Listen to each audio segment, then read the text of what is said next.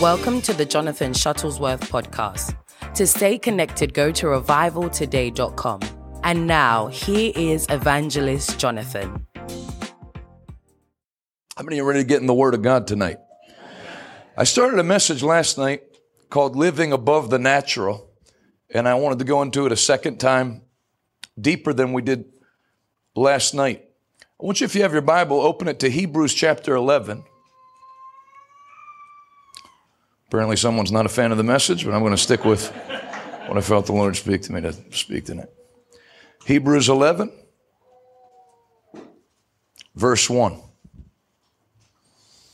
And if you would, if you're going to put the scriptures up on the screen while I read them, put them up in the King James so I can go there if the New Living Translation doesn't draw it out well.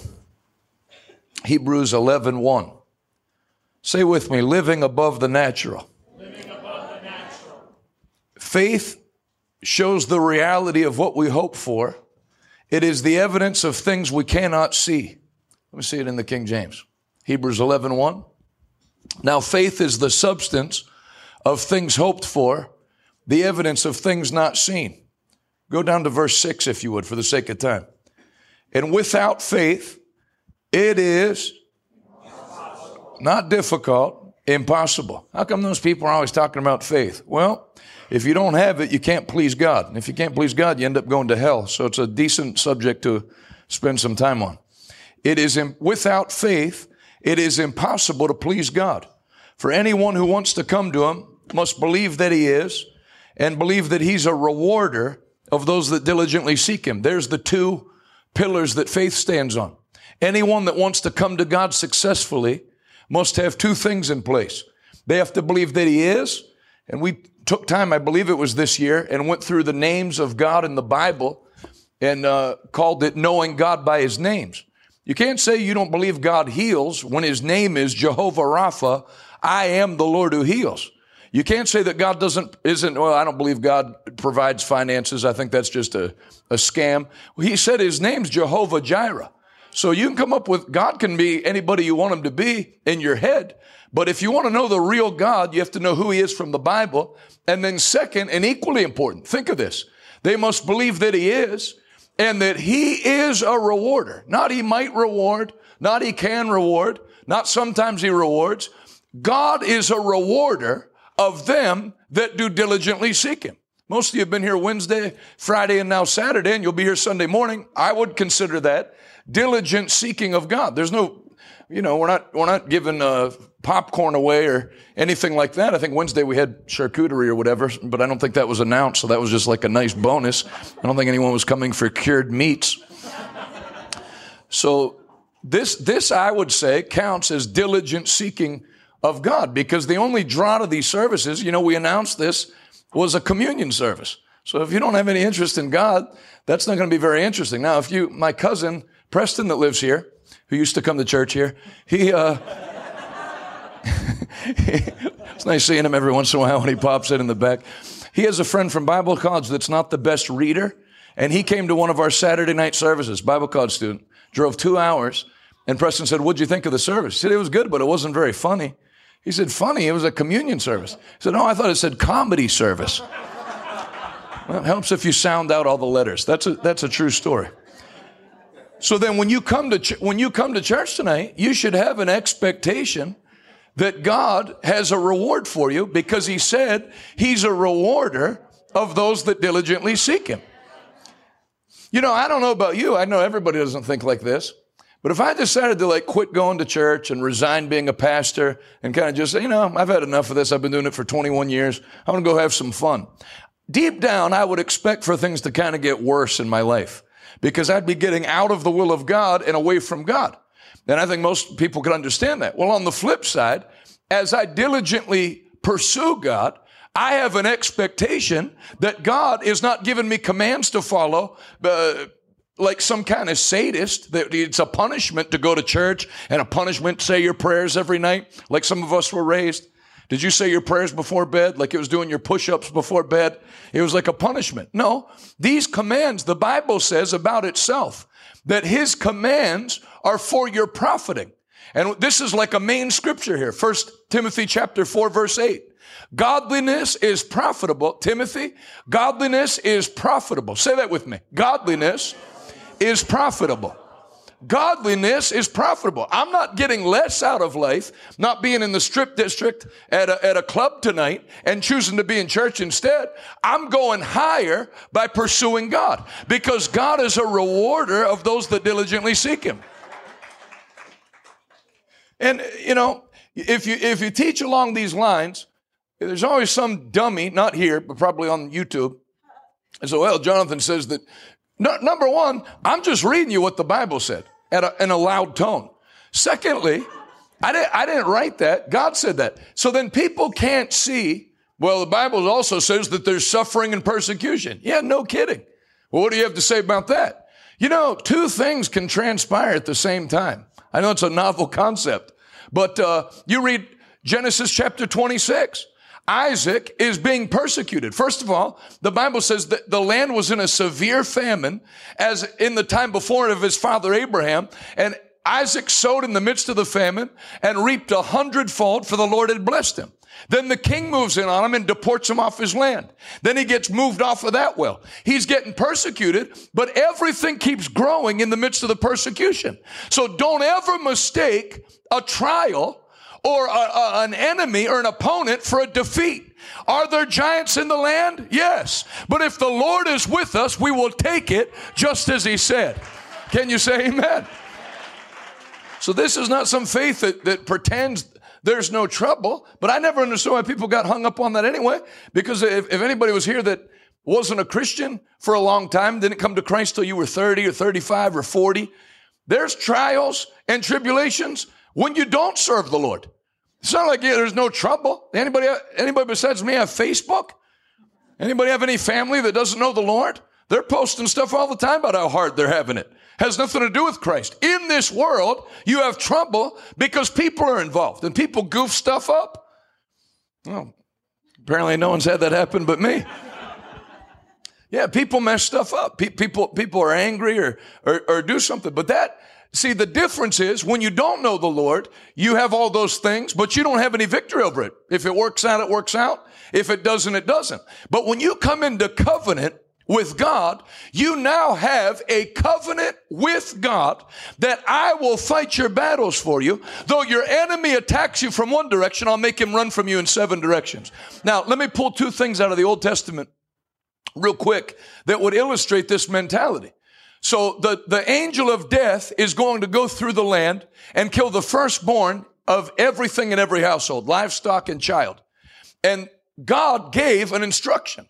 Take a lamb, good, decent scripture to go through on a communion night. Take a lamb without spot or wrinkle, kill it without breaking any of its bones, drain its blood into a basin, then take hyssop branches and apply the blood to the doorpost of your home. And when that angel goes through the land, door to door, when he sees the blood, he will pass over you. So the children of God had an expectation that night. Though there's death going around, it's not allowed to touch my house because I have a blood covenant with God on my door that exempts me from what's going on in the world. Well, do we have a worse covenant with God than that? Do we have a better covenant? How do you know? Hebrews 8:6. We now have a better covenant based on better promises. And that makes sense. If the blood that represented the blood of Jesus could ward off the actual angel of death, we don't have blood that represents Jesus. Jesus shed his blood, and the Bible says in the book of Hebrews, he carried his own blood into the Holy of Holies and sprinkled it over us. Say this out loud. What happens to others is not permitted to happen to me. Why? Say, I have a covenant with God. The new virus out in China. But, I told you this when COVID came out. I said, this will not be the last one. The Bible didn't say a sign of the last days is there'll be a plague. It says the sign of the last days is there'll be plagues. And you remember if you watched me on Check the News or wherever you first found me, I said if churches shut down in 2020, they're going to be shut down a lot. Because whatever course of action you take right now, they're going to roll these things out one after another. And I'm going to tell you, if there was ever a time to learn to live above the natural, it's now. If you can have faith in a Paw Patrol mask that you bought on Etsy that doesn't even fit your face properly, I'm telling you, you can have faith in the Word of God to do what it said it'll do. If you can testify to that tonight in this communion service, go ahead and clap your hands and give the Lord a mighty shout in Pittsburgh. So say it one more time. God is a rewarder of them that diligently seek Him. And that's me and that's you. That's why we're here tonight. It was by faith that Noah built a... I told you I was going to give you two stories out of the Old Testament. The other one would be David when he saw Goliath. Who is this uncircumcised Philistine that he defies the armies of the Lord? Well, what was he doing? Just saying crude things? No. The sign of the covenant with Moses was the blood that you had to apply over your doorpost. The sign of the covenant in David's era was circumcision from Abraham on down the line. So what he was saying was, who is this man that has no covenant with God that thinks he can defy the armies of God? I don't care how big his spear is and his shield and that all his armor. He has no covenant with God. I have a covenant with God. And so today I'm going to take him out. So when he came to Goliath and Goliath said, am I a dog that you come at me with sticks and stones? He said, don't make a mistake about it. I'm not coming to you with sticks and stones. I'm coming to you in the name of the Lord, who I serve, who you have defied this day. Then he kept talking.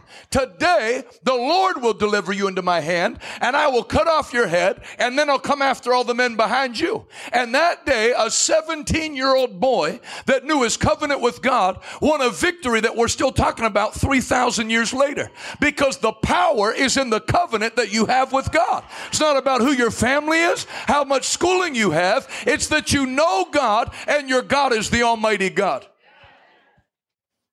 He's a rewarder of those that diligently seek Him. 7. Everybody say living above the natural. It was by faith that Noah built a large boat to save his family from the flood. He obeyed God who warned him about things that had never happened before. By his faith, Noah condemned the rest of the world, and he received the righteousness that comes by faith. It was by faith Abraham obeyed when God called him to leave home and go to another land that God would give him as an inheritance. He went without knowing where he was going. And even when he reached the land God promised, he lived there by faith. For he was like a foreigner living in tents. And so did Isaac and Jacob, who inherited the promise. Abraham was confidently looking forward to a city with eternal foundations, a city designed and built by God. Verse 11, it was by faith that even Sarah was able to have a child. Everybody say living above the natural.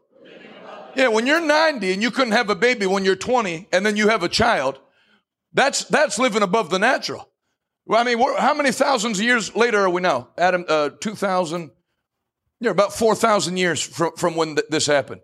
So 4,000 years of medical science later, if you're a 90-year-old woman and you go to an IVF clinic and say you and your 100-year-old husband would like to have a son, they're going to tie your arms behind your back and put you in a mental institution. They don't have anything for that. They won't even attempt to do that today.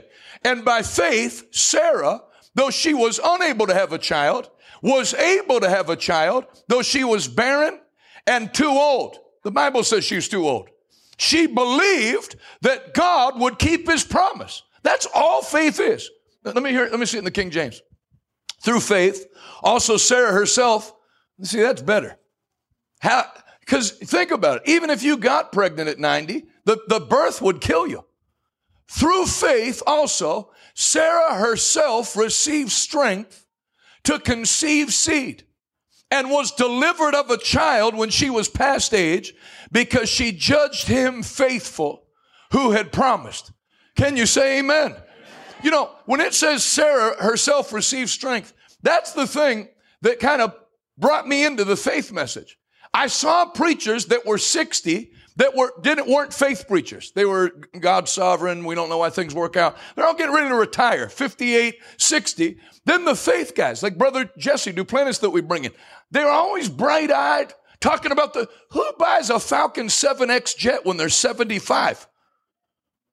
You're supposed to be getting loose-fitting white slip-on shoes and winding down. They're telling you to wind down your ministry when you're 55. So at 17, 18, I saw, well, both these groups claim they're Christians, but this one group is handsome and happy, and their wives look happy. And then the other group looks sad, and they're talking about retiring, and their wife has Samsonite-sized bags under their eyes. Something's wrong. I think I like these guys better. And then you find out what separates them. They have faith. Faith that God, what's faith? That He's able to do everything He promised to do for you. Say it again, living above the natural. And so a whole nation came from this one man who was as good as dead. A nation with so many people, like the stars of the sky and the sand on the seashore. There's no way to count them. All these people died believing what God had promised them. They did not receive what was promised, but they saw it all from a distance and welcomed it. They agreed that they were foreigners and nomads here on earth. Obviously, people who say such things are looking forward to a country they can call their own. If they had longed for the country they came from, they could have gone back. But they were looking for a better place, a heavenly homeland. That is why God is not ashamed to be called their God, for He has prepared a city for them. It was by faith that Abraham offered Isaac as a sacrifice when God was testing him. Abraham, who had received God's promises, was ready to sacrifice his only son Isaac, even though God had told him, Isaac is the son through whom your descendants will be counted. Well, so what was Abraham going to do? God told him, you're going to have the fulfillment of my promises are going to take place through Isaac. Then he said, sacrifice him. So what happened when he went to sacrifice him? Did Abraham say, all right, well, I guess God wants me to kill. I guess God changed his mind. No. Abraham reasoned that if Isaac died, God was able to bring him back to life again. And in a sense, Abraham did receive his son back from the dead. It was by faith that Isaac promised blessings for the future to his sons Jacob and Esau. It was by faith that Jacob, when he was old and dying, blessed each of Joseph's sons and bowed in worship as he leaned on his staff. It was by faith that Joseph, when he was about to die, said confidently that the people of Israel would leave Egypt. He even commanded them to take his bones with them when they left. It was by faith that Moses' parents hid him for 3 months when he was born. They saw that God had given them an unusual child, and they were not afraid to disobey the king's command. It was by faith that Moses, when he grew up, refused to be called the son of Pharaoh's daughter. He chose to share the oppression of God's people rather than enjoying the fleeting pleasures of sin. 26. He thought it was better to suffer for the sake of Christ than to own the treasures of Egypt, for he was looking forward to his great reward. It was by faith that Moses left the land of Egypt, not fearing the king's anger. He kept right on going because he kept his eyes on the one who is invisible. It was by faith that Moses commanded the people of Israel to keep the Passover and to sprinkle blood on the doorposts so the angel of death would not kill their firstborn sons.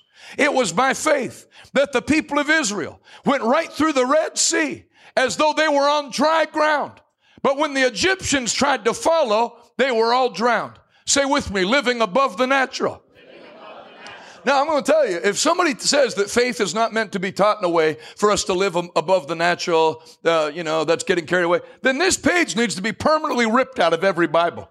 Because they're telling New Testament Christians, remember this, that the faith we have is not ritual.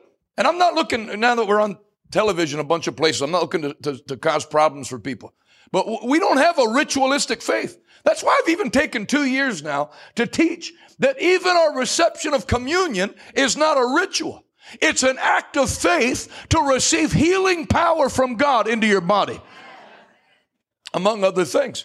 Church attendance is not ritual. We don't have a religion where we show up to pray a certain number of times a day. When you hear me take offerings, we don't even say, now this is our special Sunday offering. Make sure you give your tithes. I've lost count. It has to be over 100 times by now. I've specifically instructed you Don't give unless you're doing it to expect a harvest.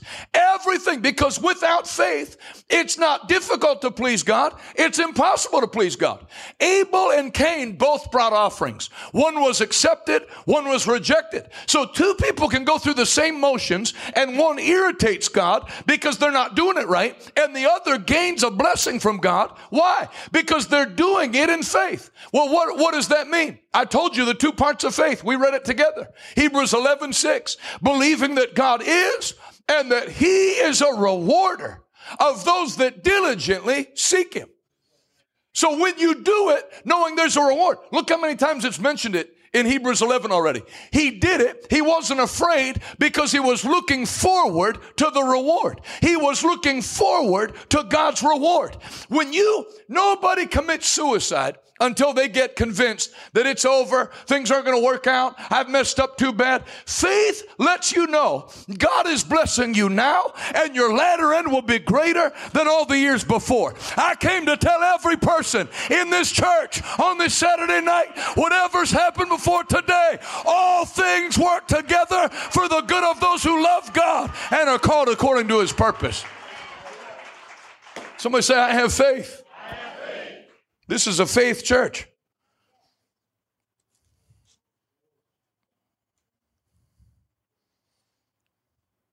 It was by faith that Joseph, when he was about to die, said confidently that, no, I already read that one. 29. It was by faith that the people of Israel went right through the Red Sea as though they were on dry ground. You know, they found all that in archaeology. All their chariots and chariot wheels at the bottom of that exact sea. Just like the Bible says. These are not storybooks. These weren't written so that somebody could make Precious Moments figurines. These are real stories about real people that lived in a world, this world's so wicked. You should read the world back then. I haven't seen anybody in Coriopolis throwing babies into a fire to sacrifice them to a god. Haven't seen that. Abraham lived in a wicked world. Isaac lived in a wicked world. Moses lived in Egyptian astrology and witchcraft and magicians that could throw their staffs down and turn them into snakes. All these people lived. Abraham was the only one that believed God where he lived. Nobody believed this stuff. And he believed God, and it caused him. He bought up their land.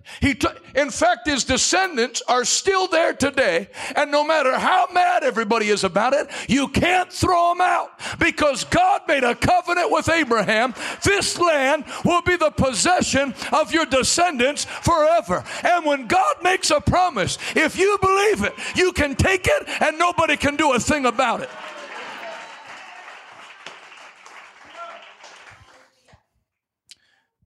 It was by faith that the people of Israel marched around Jericho for 7 days and the walls came crashing down.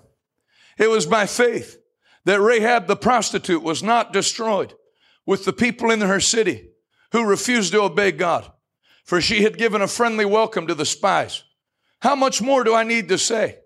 It would take too long to recount the stories of the faith of Gideon, Barak, Samson, Jephthah, David, and Samuel, and all the prophets. By faith, these people overthrew kingdoms. Everybody say, live above the natural. Live above the natural. These people overthrew kingdoms, ruled with justice, and received what God had promised them.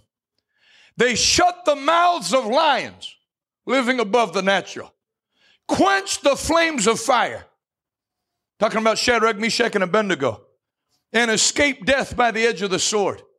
Their weakness was turned into strength. That's going to be the story of every person tonight. When we receive that heavenly meal, wherever you're weak in your body, wherever you're weak in your mind, whatever weakness is set up shop in your family, your weakness by faith is turned into strength tonight in Jesus' mighty name. Women they became strong in battle and put whole armies to flight. Women received their loved ones back from the dead. But others were tortured, refusing to turn from God in order to be set free. They placed their hope in a better life after the resurrection. Some were jeered at and their backs were cut open with whips. Others were chained in prisons. Some died by stoning. Some were sawed in half, just so you know what you're signing up for. And others were killed with the sword. Some went about wearing skins of sheep and goats, destitute and oppressed and mistreated. They were too good for this world, wandering over deserts and mountains, hiding in caves and holes in the ground. All these people, now don't skip over that part. Everybody say they were too good for this world. That's talking about saints.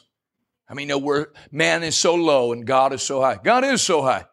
But God wrote the Bible, and he spoke about people that have faith, that they're actually too good for this world.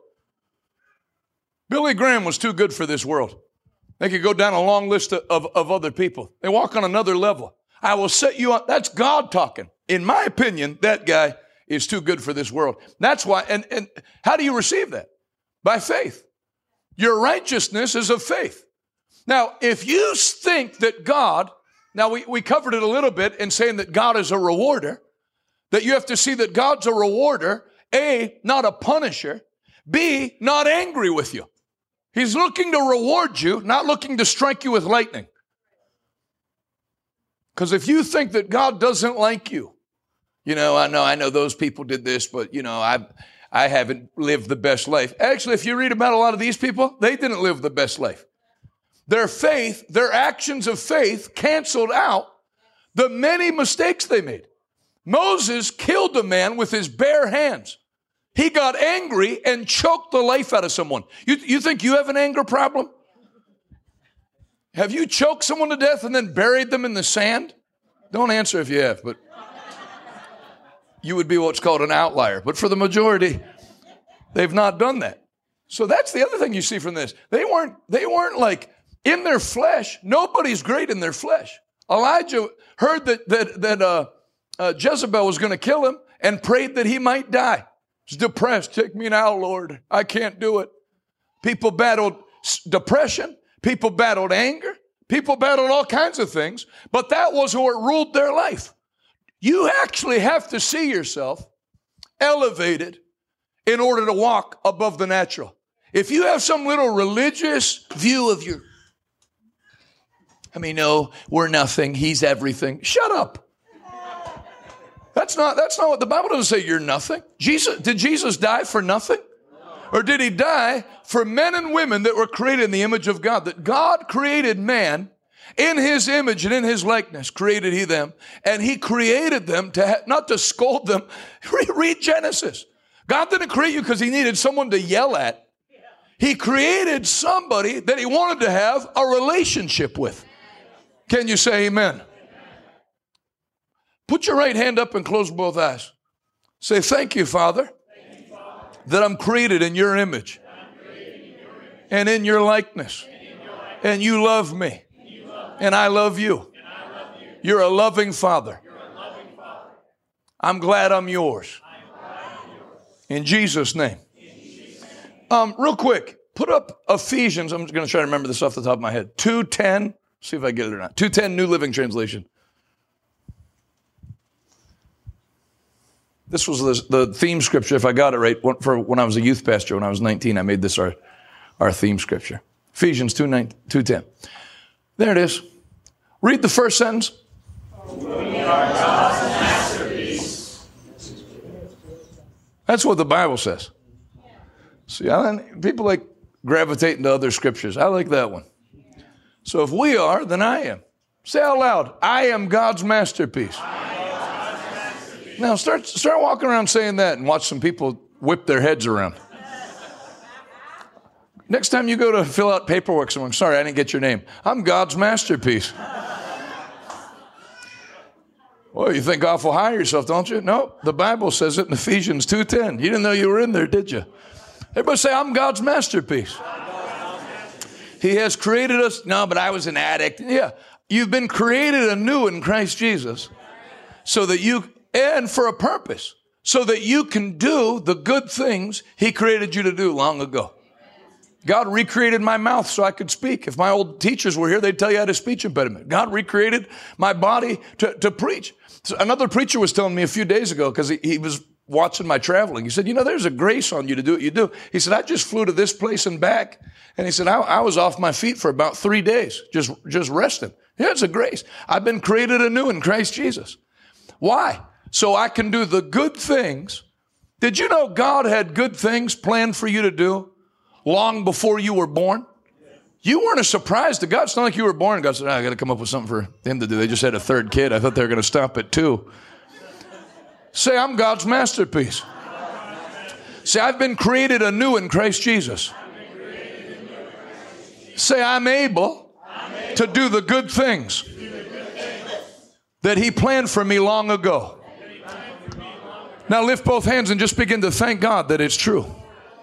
Thank you, Lord Jesus. Thank you, Lord Jesus.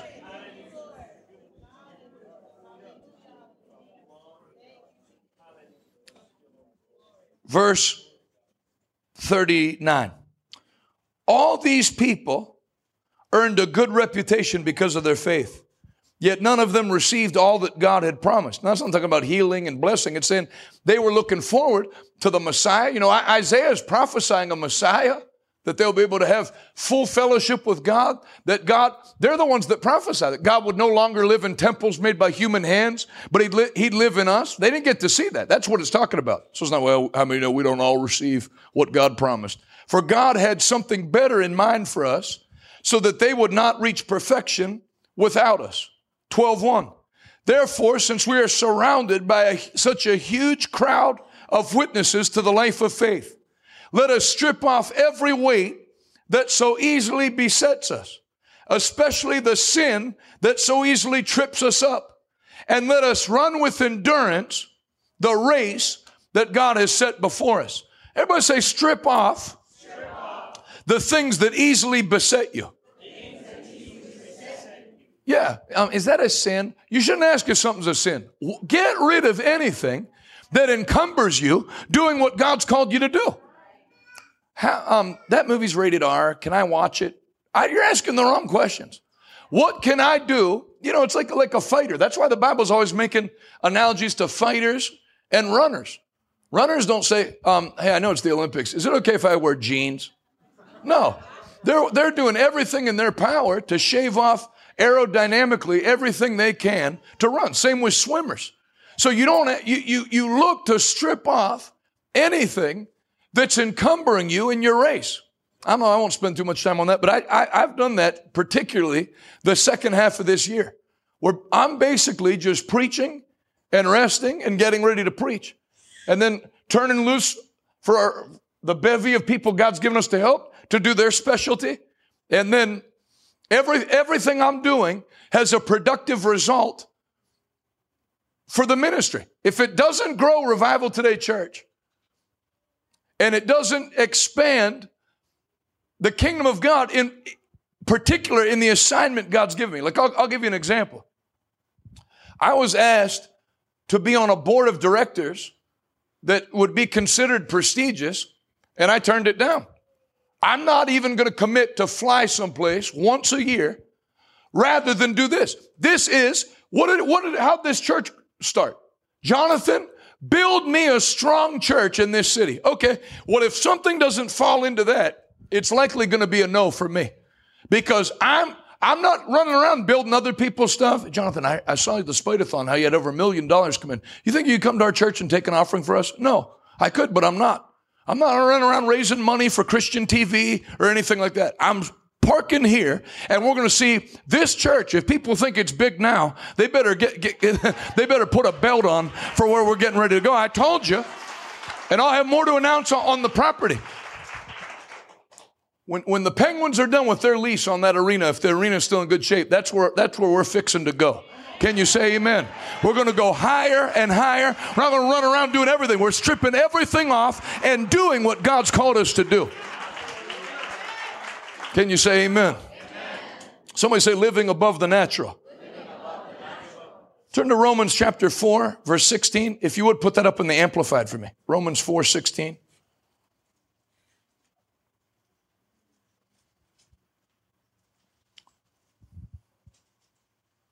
So, how do you live above the natural? By faith.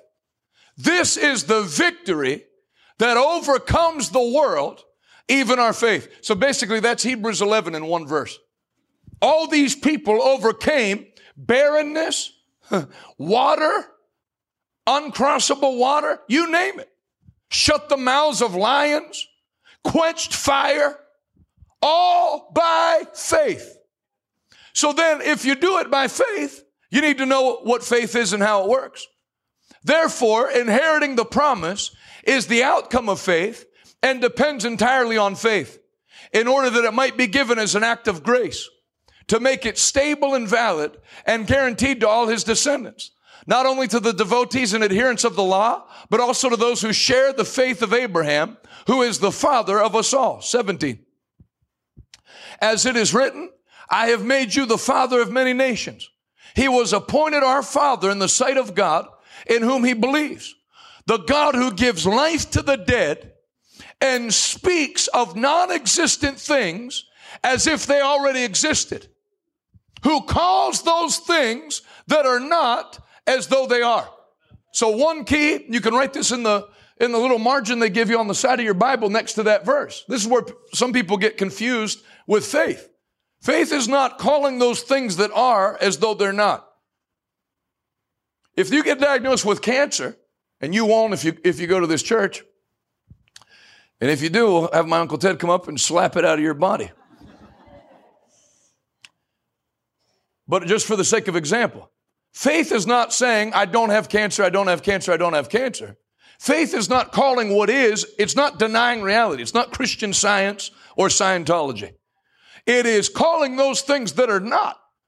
That woman that was 97 pounds that came here, bedridden, paralyzed from the neck down, and then carried her suitcases up 2 flights of stairs. You know, I'm not crippled, I'm not crippled. No. By his stripes, I am healed. Everything in her body was the opposite of what she was saying. But she didn't go by what her body said. She went by what the Bible said, and her body had to line up with what the Bible said. Scripture, please. Who calls those things that are not as though they are. 18. For Abraham, human reason for hope being gone, hoped in faith that he should become the father of many nations, as he had been promised. So numberless shall your descendants be. Continue. He did not weaken in faith when he considered the utter impotence of his own body, which was as good as dead. For he was 100 years old. 100. Not 70. Not 85. 100. There was a lady that was here last night that said she was going to interrupt me to give a testimony and didn't. I don't think she came back again tonight, but she's coming. She's 86. She said, I had a leaky stomach. Anything I ate just went right through me. You know, that's terrible. I had that for about 4 days in Angola. I made sure I was within a 15-foot radius of a toilet at all times. So when she told me that, you know, now you imagine just being diagnosed with that. And then she said, the doctor told me, obviously at 86, you're just going to have to live with that. And she said, I wanted to thank you. Came up to me with her son that brought her. She said, I'm 86. Thanks for preaching and teaching on faith.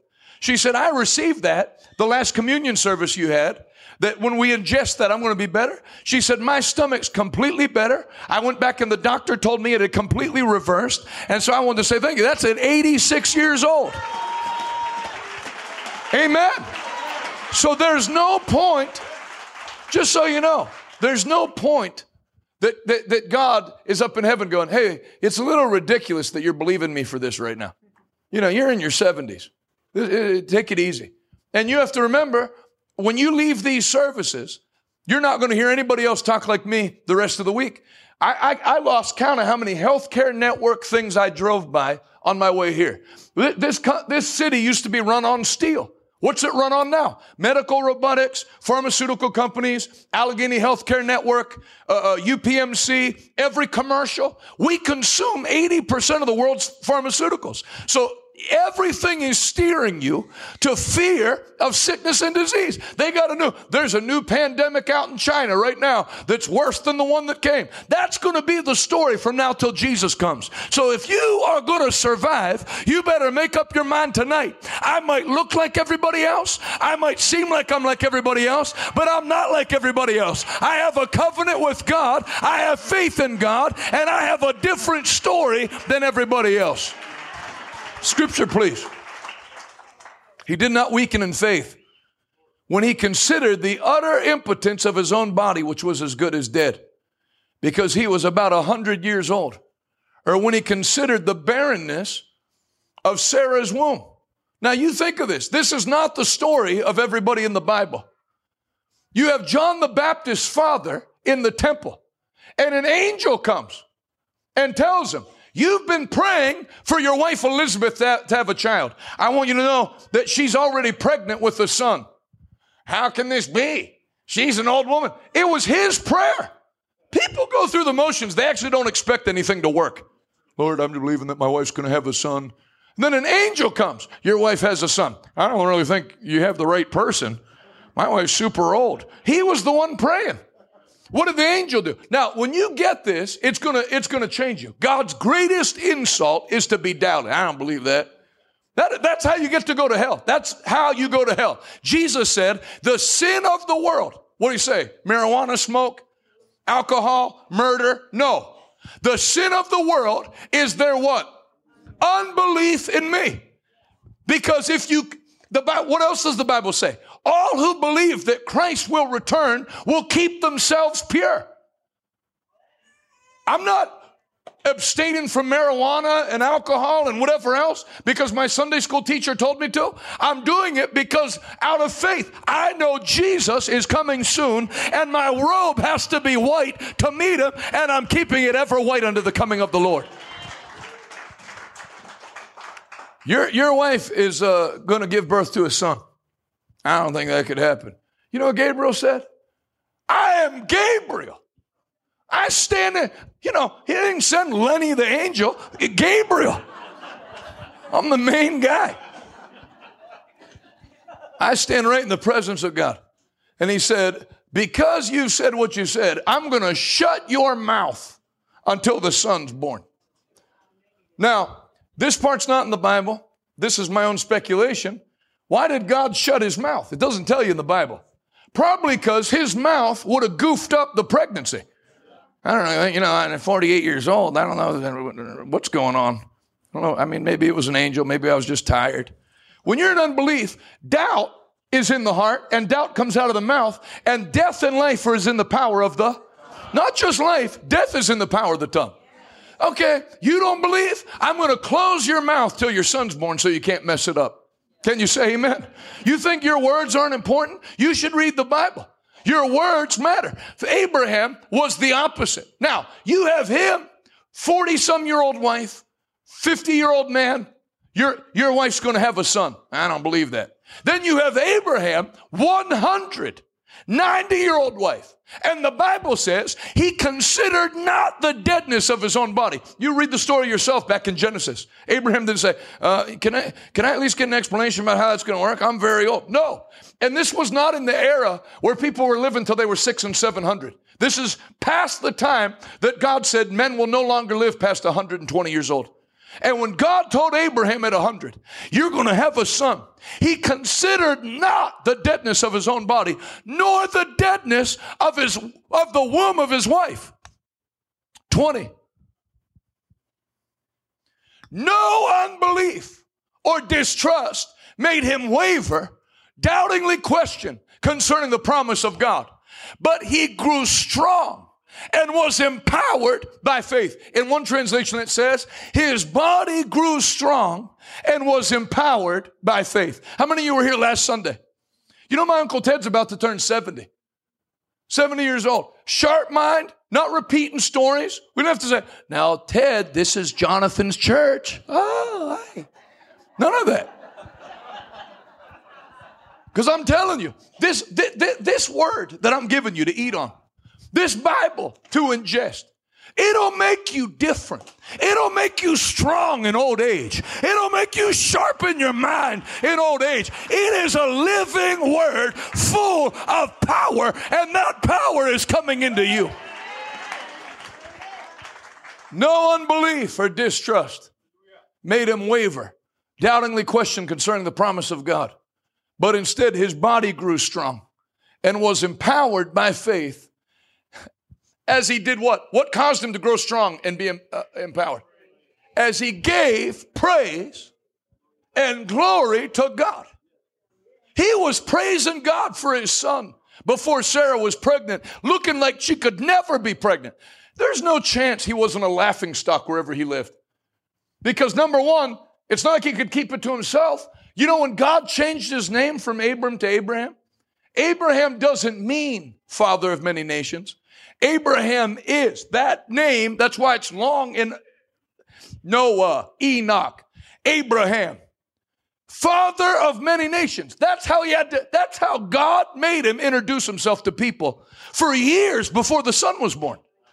Hi, I'm father of many nations. Oh, I see your great grandma over there. Where's your wife? No, that's my wife.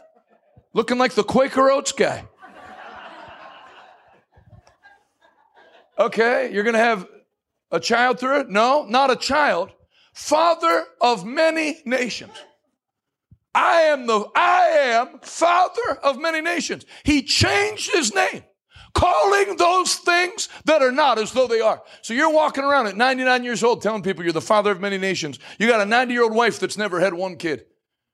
And people laugh and laugh. But then the Bible says, God said to Sarah, I will make you to laugh.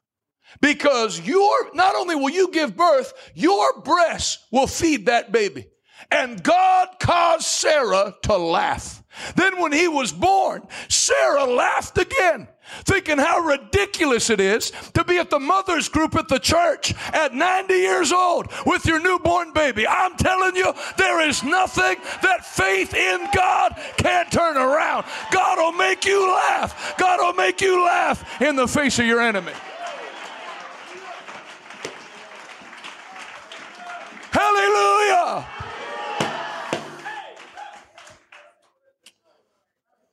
Turn to John 20. Sorry, I've been trying to work on being less rough. Please turn to John 20. John chapter 20. So you have Abraham. Let's contrast him with somebody different. John 20:24. See how many things you can contrast here. One of the 12 disciples, Thomas, was not with the others when Jesus came. They told him, we have seen the Lord. Now you picture, Thomas was at the crucifixion. You saw Jesus beaten beyond the form or visage of a man, crucified, and then a Roman spear plunged up through his side into his heart. We've seen him. But Thomas replied, I won't believe.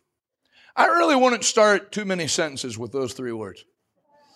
I won't believe unless I see the nail wounds in his hands and put my fingers into them and place my hand into the wound in his side. Now, Jesus had told the people that saw him when he came out from the dead, go and tell everyone that I'm alive. So they're telling them based on Jesus' word.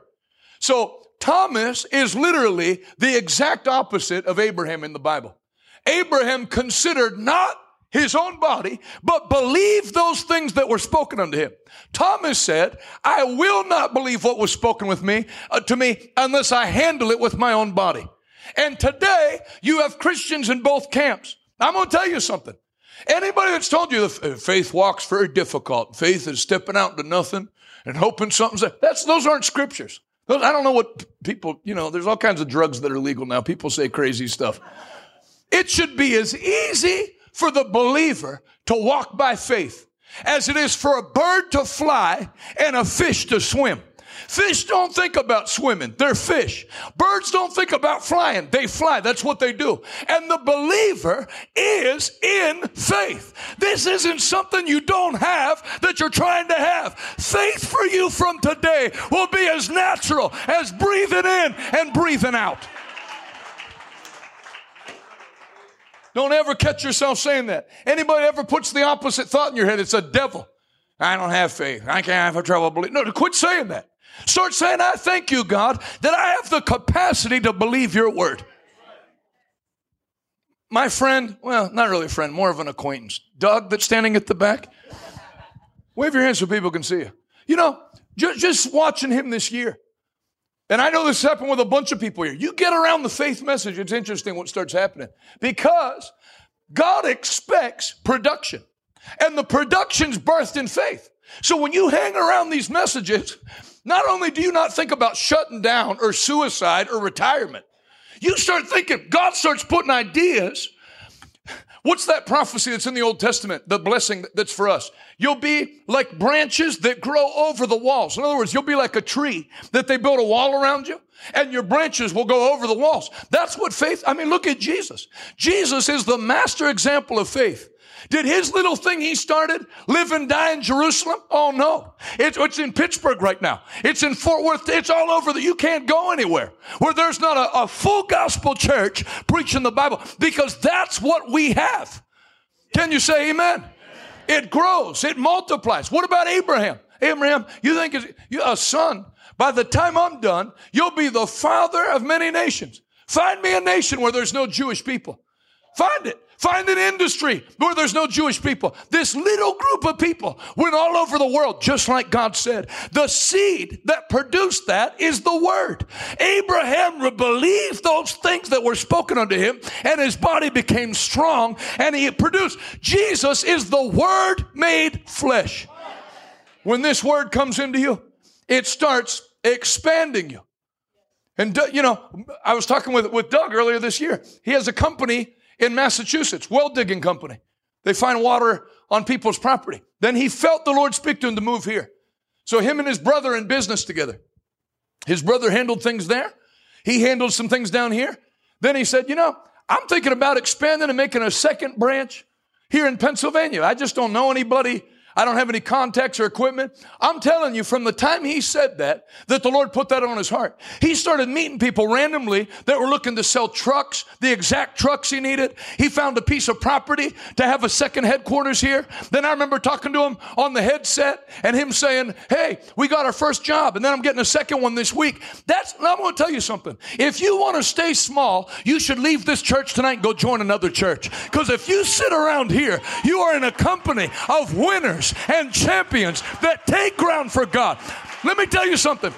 Say this out loud. Living above the natural.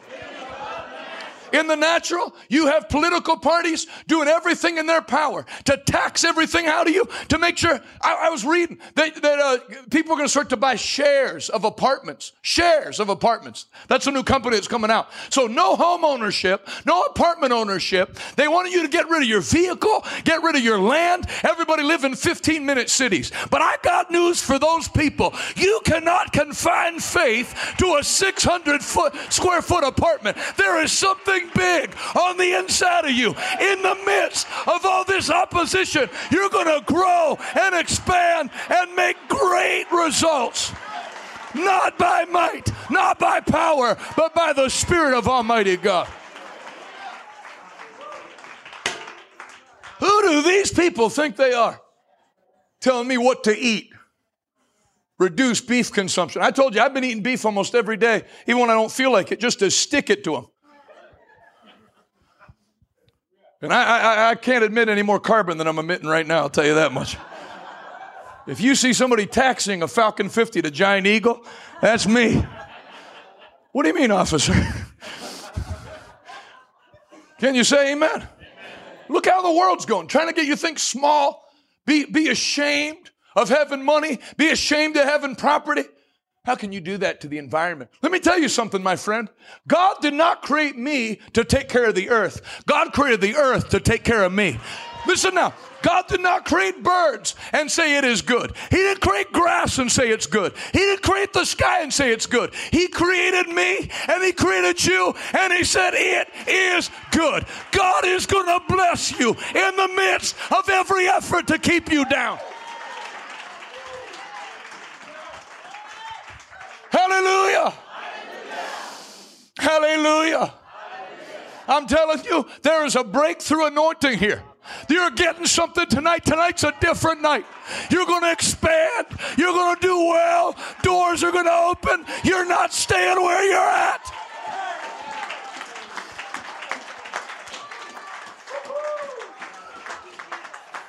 Every battle that you've had to fight, your children and grandchildren won't know one of those battles. Because you're breaking barriers that they won't have to break. You're taking ground that they won't have to take. In Jesus' name. You'll never be broke. You want to know how I know?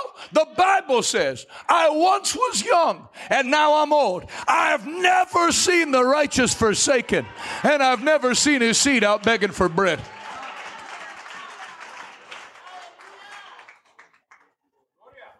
There might not be enough food to sustain the planet. If you run out, God will give us a plan at this church to have an abundance of food. I mean, look at Israel, man. Israel is proof of what I'm preaching. I promise you, you never went to Whole Foods and bought strawberries and it said product of Palestine. Nothing grows there.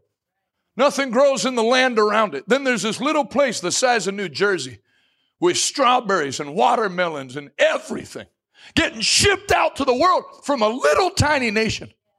Because that nation has the blessing of God. When you have the blessing of God, you'll bloom in a desert. I'll tell you, man, I've been doing it for 21 years. I started to enjoy it. Going to a church. You get there Sunday morning as an evangelist. There's 21 people just disgruntled. Looks like a failure. Looks like you're going to have the worst week of your life. And in the beginning, I'd get nervous. After about 11 years, I just start laughing. I can't wait to see what happens. It's going to make this go from a little meeting to a packed out meeting to have to move to another building because we can't fit in here anymore. Everything with God not only grows, it grows supernaturally. First the blade, then the ear, then the full corn on the ear. That's what's in you.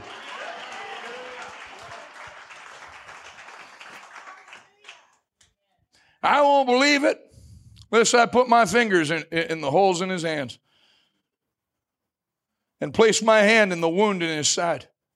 8 days later, the disciples were together again, and this time Thomas was with them. The doors were locked, but suddenly, as before, Jesus was standing among them. That's the benefit of being resurrected. You can just walk in any entrance. Peace be with you. Then he walked straight over to Thomas. Notice how this correction is recorded in the Bible. I bet you when Thomas walked in, he went, uh-oh. And I bet when he looked at him, he already knew where I was going. This isn't good. Put your fingers here. Look at my hands. Put your hand into the wound in my side. And don't be faithless. Everybody say faithless. So according to Jesus, faithless is saying, I won't believe it till I see it. He didn't say I don't believe it. He said I won't believe it till I see it. He didn't say there's no way Jesus is alive and I'll never believe it. Well, maybe that's true. One day if I have it, that'd be great. That's not faith. That's, according to Jesus, that's faithless. Don't be faithless any longer, but believe. My Lord and my God, Thomas exclaimed. Then Jesus told him, you believe because you've seen. But blessed are those who, though they've never seen. Well, that's me. Still they believe. There's a blessing. I want to see Jesus. Well, you actually carry a greater blessing. The fact that you've never seen him. And yet you believe. Can you say amen? Amen? Let me tell you something. People that don't believe, if Jesus appeared right now on the earth, they still wouldn't believe him. Or wouldn't care. Some people wouldn't even look up from their cell phones. I know people. Jesus would have been. That's Jesus. Oh, that's right. I have to go to Subway and get a sandwich for my mother. People are, seeing won't solve the problem.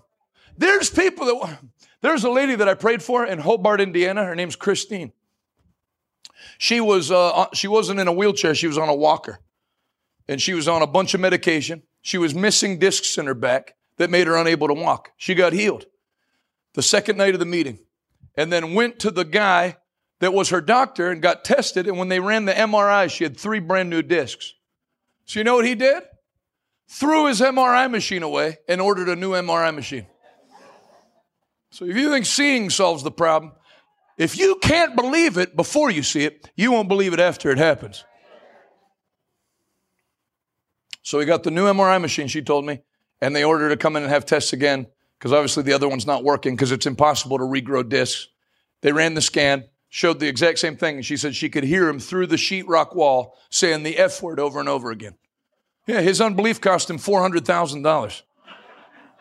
I told her, why didn't you tell me he threw it away? I'd have driven up to Chicago and got a perfectly good MRI machine and had that sucker on eBay.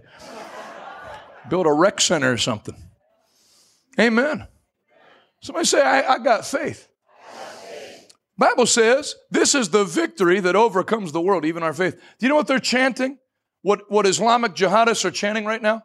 First we kill the Saturday, this is in Arabic. First we kill the Saturday people, then we kill the Sunday people.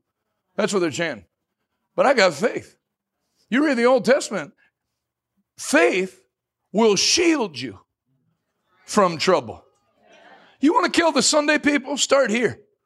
It's not going to work out the way you thought. Can you say amen? And we're to be willing to give our lives. I am, but you're going to have to earn it. Amen.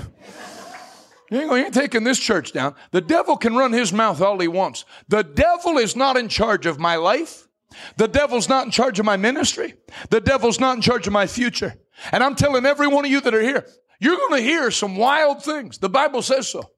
Before Jesus comes back, the Bible says the fear that's on the earth will be so intense that people's hearts will fail them because of the fear. Why do you think I'm sweating my head off preaching faith to you? Because you're going to go one way or the other. You're either going to live above the natural or the natural's going to kick your tail. You're going to be on so much medication you can't see straight, trying to cope with depression and anxiety. But not in this church. We have what I read you out of Hebrews 11. The faith that causes you to go through the fiery furnace. The faith that causes you to shut the mouths of lions. The faith that causes you to hold Goliath's head in your hands. That's what's in your spirit. The devil couldn't stop it then. The devil can't stop it now. And he won't be able to stop it tomorrow. This is the victory that overcomes the world, even our faith. If you receive it, take 15 seconds. Clap your hands one more time. Faith. Say it so the devil can hear you. I have faith. I'm not trying to get faith. I have faith. Now you believe because you've seen. If you would, up in the control room, grab that video clip that Pastor Jay posted of us in Angola preaching on the field. Just to show people that it's the same thing all over the world. Doesn't make a difference where you go. Doesn't make a difference if anybody's ever heard it before or not, because this carries so much power. It's universal. Black people, Chinese people, Taiwanese people, Singapore. There's churches like what I'm preaching. There's pastors in Singapore with churches of 6,000. That preach there. There's underground churches in China. They have to keep it hidden. You can't stop this thing. We don't have some kind of vague American Christian church here. This is a faith church. This is a book of Acts. Heal the sick. If you come and tell us here that your child's having problems, we don't tell you about a therapist. We pray the prayer of faith. And the Lord raises them up. In 3 weeks, it'll be 2 years since we've been here. The changes that have taken place in people's lives with their children that were transgender and detransitioned. Lost count at 3. I don't count anymore. Things that are supposed to be impossible. Things that are supposed to be irreversible. I've been hanging around this message since I was a little boy. I didn't have a choice in the matter at 3 and 4. I was just in my dad's meetings. But let me tell you, it didn't take too long before I thought to myself, I like this. This isn't a drag to me, man. I like this. I like whatever this is. I want it. These stories are true. Then you start seeing people pop up out of a wheelchair. Blind eyes come open. First night of that crusade with Dag Haywood Mills, there's a man in town that everybody knew apparently that was born blind. And he comes up on the stage and in Portuguese tells everybody, I can see everything, I can see you. He told Dag, he said, what do I look like? He said, you're white. Well, if Dag's white, I don't know what I am. translucent. And to watch that guy, he's looking at the ceiling, looking down at his shoes, looking at his hands, just standing there looking at everything with his eyes real big. Seeing for the first time. I'm not looking to cause trouble, but then in another way, I kind of am looking to cause trouble. You know, all my Reformed friends, you can go on Twitter and Facebook and debate about miracles all you want. You can't. You know why we don't debate back? We just keep doing what we're doing. That's why our churches are big, and then you just have our footage to talk about on your podcast. Modern day Pharisees and Sadducees just criticizing miracles. Can you say amen? You can tell me the devil did all that on that field? You guys have that clip? Now watch this. This is in rural Angola. This is not the capital city, Luanda. This is out there.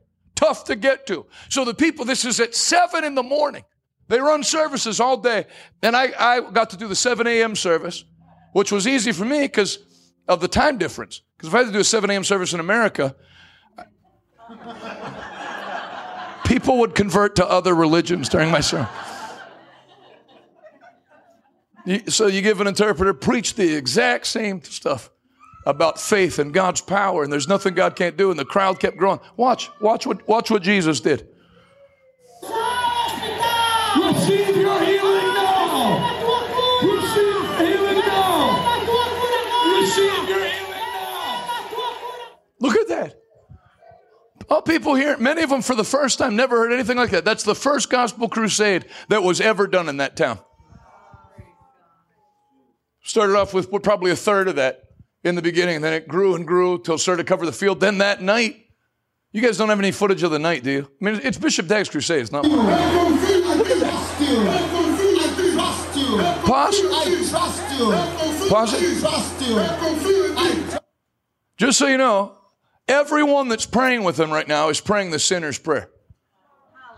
20,000+ people at a shot converting to Christ. Then everybody come up. Took an hour and a half to take the testimonies, including that night, a mother walked up.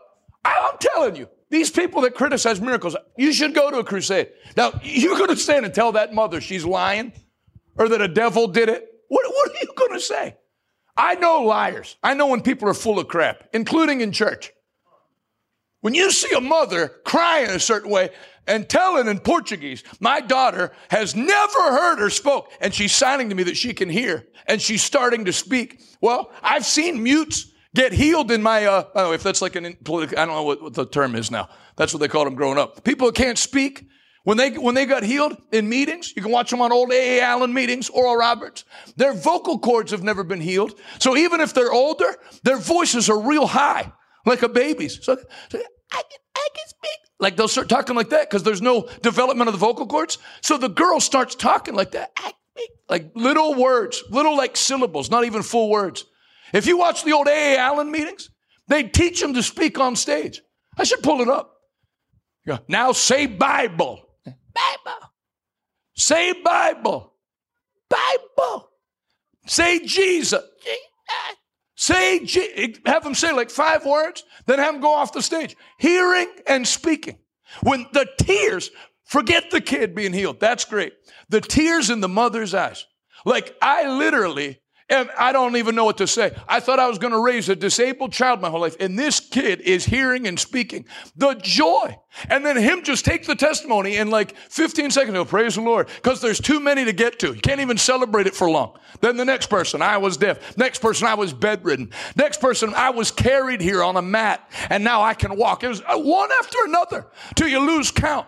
That book is available to you. That book's being preached to you right now. I'm telling you, there's nothing the devil's done to you that God won't turn it around tonight. Stand on your feet, everybody. Play that clip again. The last one you were playing that I cut off. I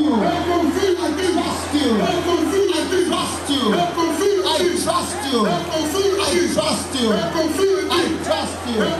In the name of Jesus.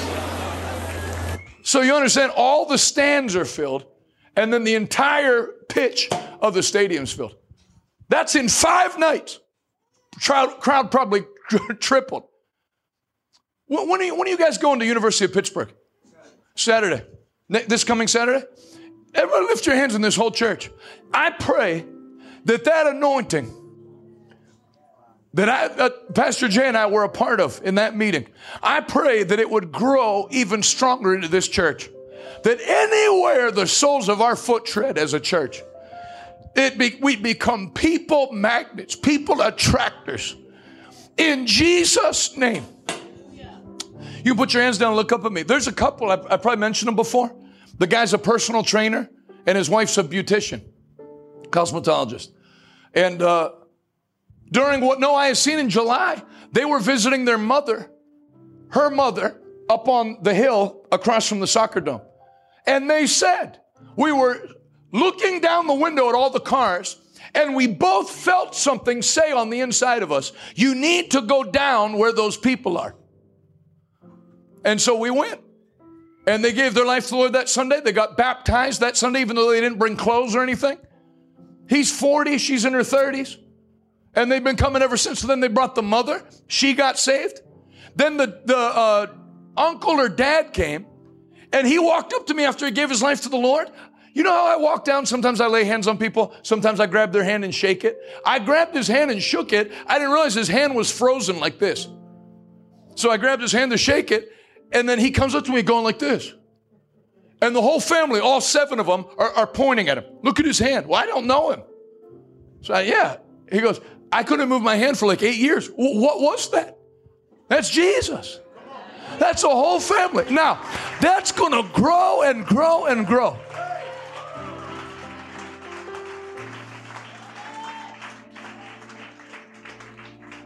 Can you say amen? Play that clip again from Dag's meeting. I just want to see it one more time.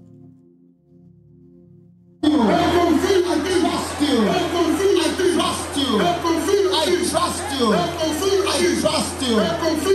trust you. In the name of Jesus.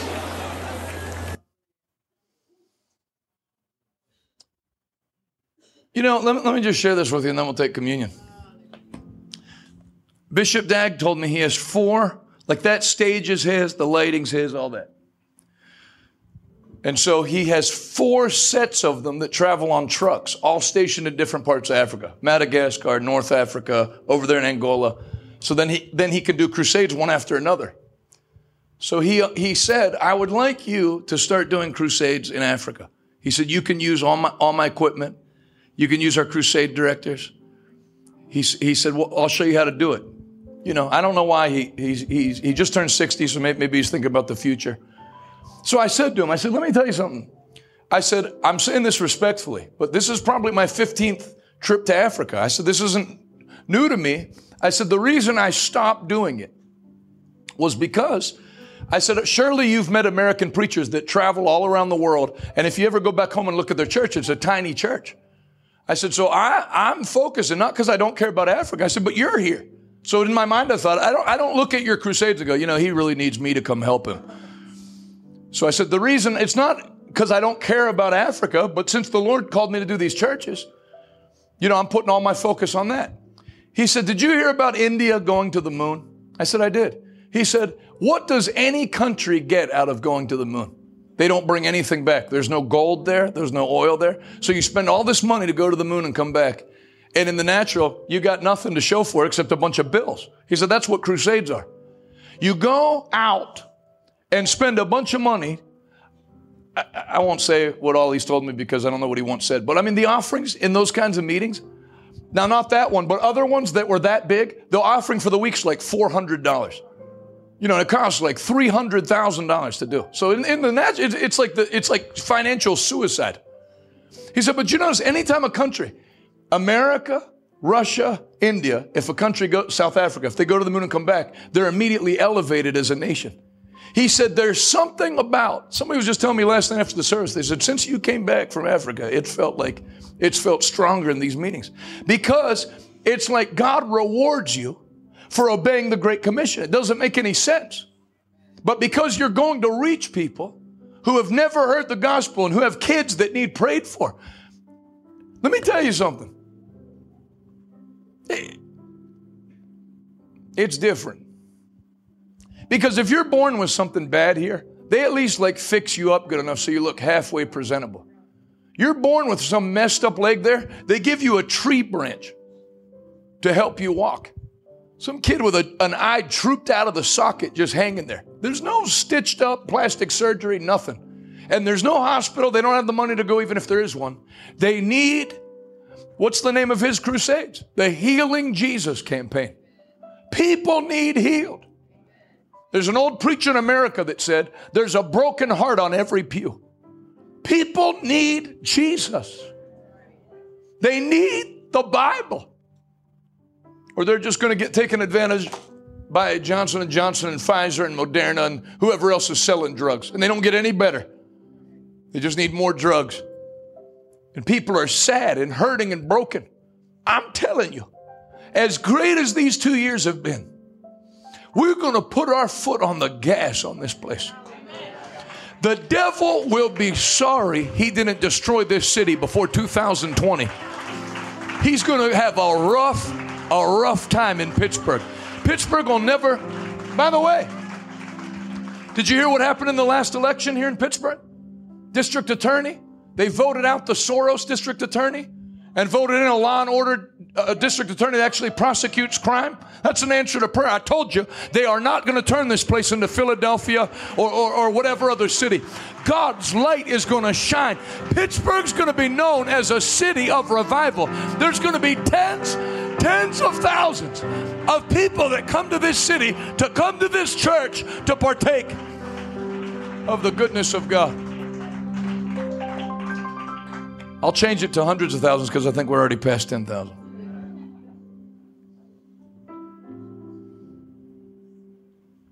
Just lift your hands. Father, I owe you a massive thank you for these last 23 months. Thank you, and thank you, and thank you, and thank you.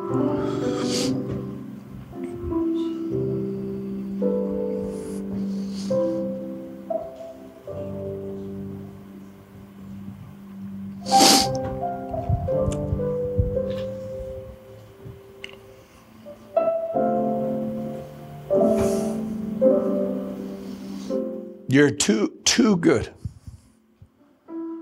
Too good. Too faithful to fail. We just read your 8,000-year track record tonight in the Bible. Pretty impressive. How could we ever doubt you? So we thank you expressly from our hearts. We thank you.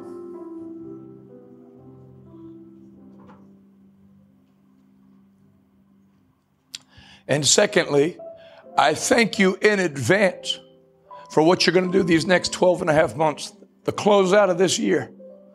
Let December be the exclamation point on this great year.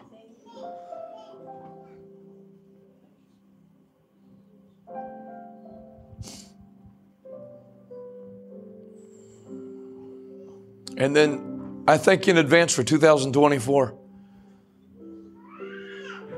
I pray that all the stuff that goes on in an election year, Antifa and riots and whatever else the devil has planned, I pray it would just be like some smoke screen and then we just plow ahead. While the world gets darker, I thank you that we get brighter. The path of the upright shines brighter and brighter and brighter until the full light of day. Now, all these people that are here today, that are here by divine grace. This didn't exist 2 years ago at this time.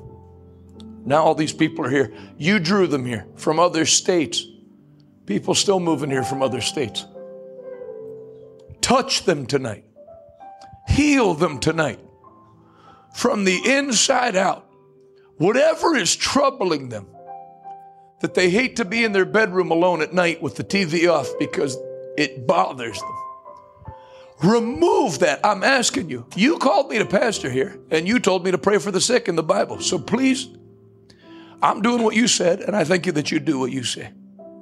Remove every injury, every internal hurt, everything that's happened in life that's beat people down. Thank you that you lift them up. In Jesus' name. In Jesus' name. I curse every addiction. I curse fentanyl addiction. I curse heroin addiction.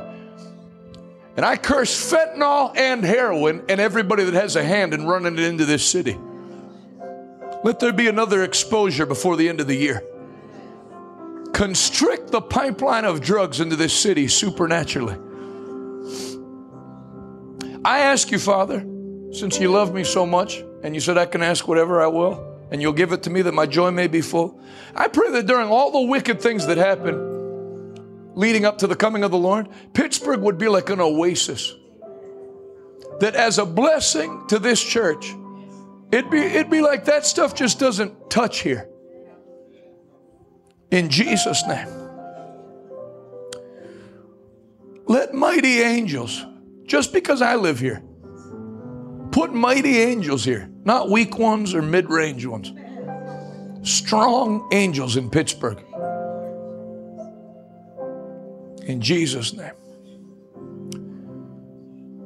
Thank you that our children are protected. Thank you that our homes are protected. Thank you that our lives are in your hands. And you have no bad will for us. You have a good will for us. We receive that today. In Jesus' name. Say this with me, but say it from your spirit. Don't repeat it like some kind of cult repeating. Say, victory belongs to me. Through Jesus Christ. Say, healing belongs to me. Through Jesus Christ.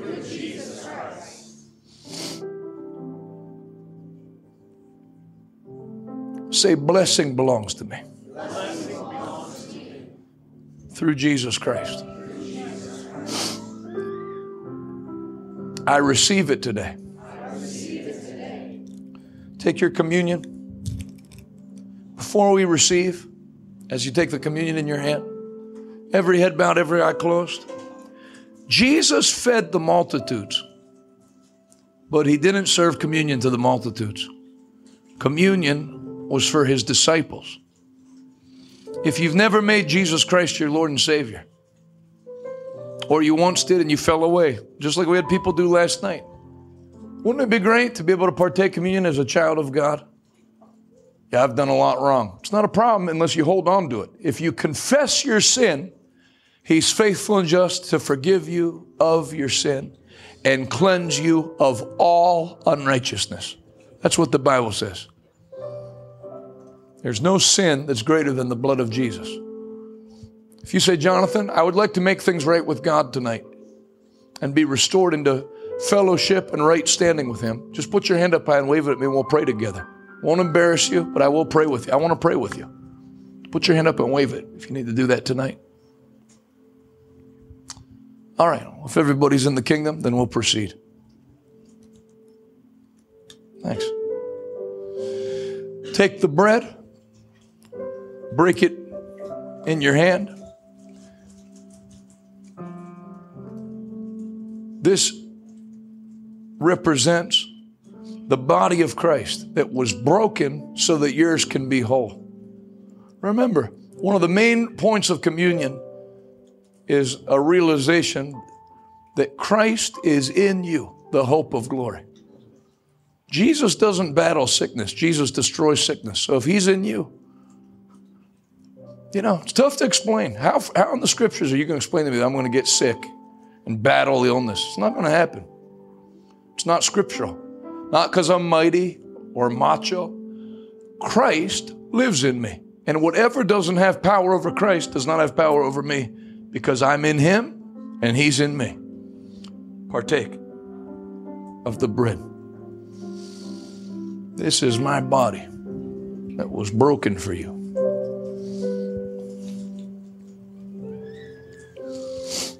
This is my blood that was shed for you.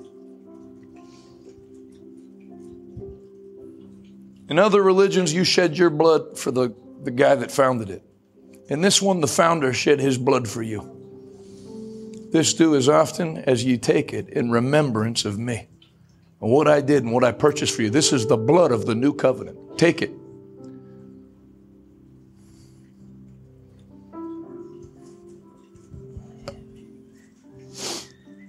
Praise God. Let's sing a song of worship quickly. Every hand lifted. Go ahead, Sister Maria. Oh, the blood of Jesus. Oh, the blood of Jesus. Sing, oh, the blood of Jesus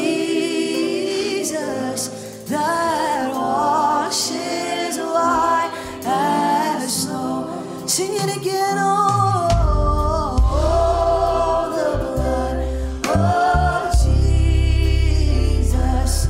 Singing, oh, the blood of Jesus. Oh, the blood of Jesus that washes white as snow. Oh, the blood, oh, the blood of Jesus. Oh, the blood of Jesus. Oh, the blood of Jesus that washes white. One more time. Singing, oh, the blood of the blood,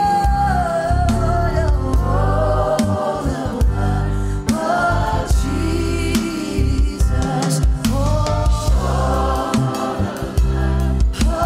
Jesus that washes white as snow.